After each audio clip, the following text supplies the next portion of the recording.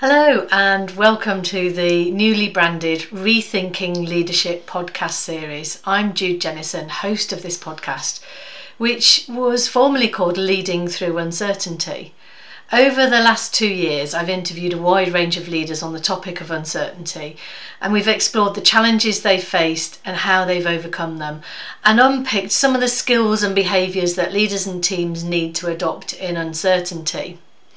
So I'd like to look back over the last 2.5 years of Leading Through Uncertainty, because the series kicked off with Elizabeth Cronin, Director of the New York State Victim Services Department, and she was amazing. Her team provides support to victims of crime in the New York State area, and they cover anything from a domestic violence to mass shootings or significant events like 9/11.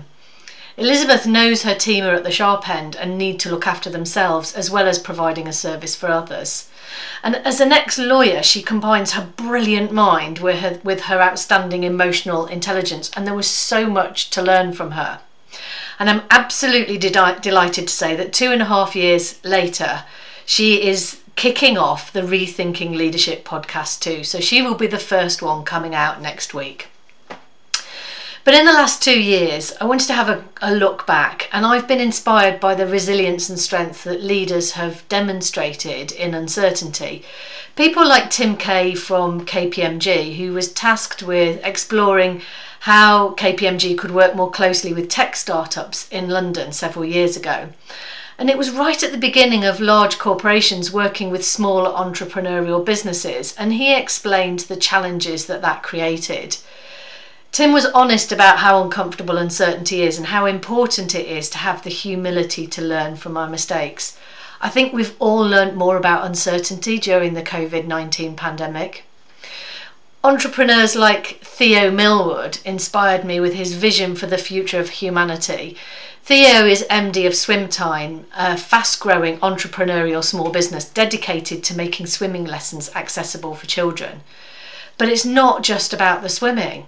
Theo's vision is to improve the well-being of children by giving them a critical life skill that also increases their fitness and reduces obesity. What a brilliant vision and mission to get behind. Now, as part of delivering Swimtime, Theo's team developed software that can be used in a variety of different applications. And when we went into lockdown and swimming lessons stopped, he pivoted quickly and launched a new business. Don't you just love the fortitude of young entrepreneurs? Now, obviously, that wasn't captured on his original Leading Through Uncertainty podcast, so maybe it's time for a catch-up with Theo soon. So watch this space and we'll see if I can get him back. More recently, in early 2020, Ray O'Donoghue from Barclays talked about the importance of including customers and employees when re-engineering the business. And he made it clear that people need to be at the heart of banking. I think that's even more true now as we come out of the pandemic. And Martin Reeves, CEO of Coventry City Council, recognises that when there is change, people grieve the loss of the old before they can move on and embrace the new. I think that's such a great lesson for anyone leading change and finding resistance to it. And it might be that you need to allow space for people to let go of what once was before they can move forward and embrace the new change. And if you remember the first week of lockdown, the whole world was grieving. We lost our social lives, our freedom, our way of life. But in return, we gained some new things, a slower pace of life for some, not all, less time wasted commuting, a sense of community, more compassion and care for each other, and in some cases self-care. So the Rethinking Leadership podcast was already planned before the pandemic, but now it feels even more relevant as we rethink the future of business and of leadership. So over the coming weeks and months, I'm going to be exploring the leadership skills we need in the future, in the complex business world we find ourselves in. And with change and uncertainty becoming a way of life, many of my clients talk of the need for evolution rather than transformation. Without trying to oversimplify, change was often about having a vision, creating a plan, and then executing it. And of course, we all know it's about the people and how you get them on board to lead that change.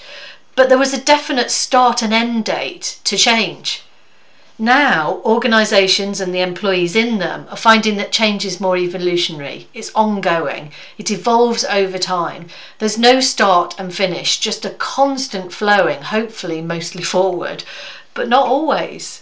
And that requires a different skill set. Yes, we still need vision and strategic planning and plans as before, but now we need to add in resilience, flexibility, adaptability, creativity, and problem solving, all while we're in flight, and it requires much more fluidity and flow than before. So under the new brand Rethinking Leadership, I have got some great leaders lined up to interview who will bust some of the myths about leadership. They'll share what doesn't work as well as what does, and challenge your thinking, I hope, about leadership, teamwork and business. And in between those interviews, I'll be interspersing with my own thoughts on leadership, as well as an occasional interview with a client who shares their experience of what they learned working with me and my horses. So, next week we kick off with Elizabeth Cronin, who talks about how her team adapted to life in lockdown. What better way to relaunch Rethinking Leadership? In the meantime, how can you rethink leadership, teamwork and behaviour in your workplace? What are the shifts that you need to make? And what change can you lead to enable your team and your organisation to grow and adapt in the complex world we live in?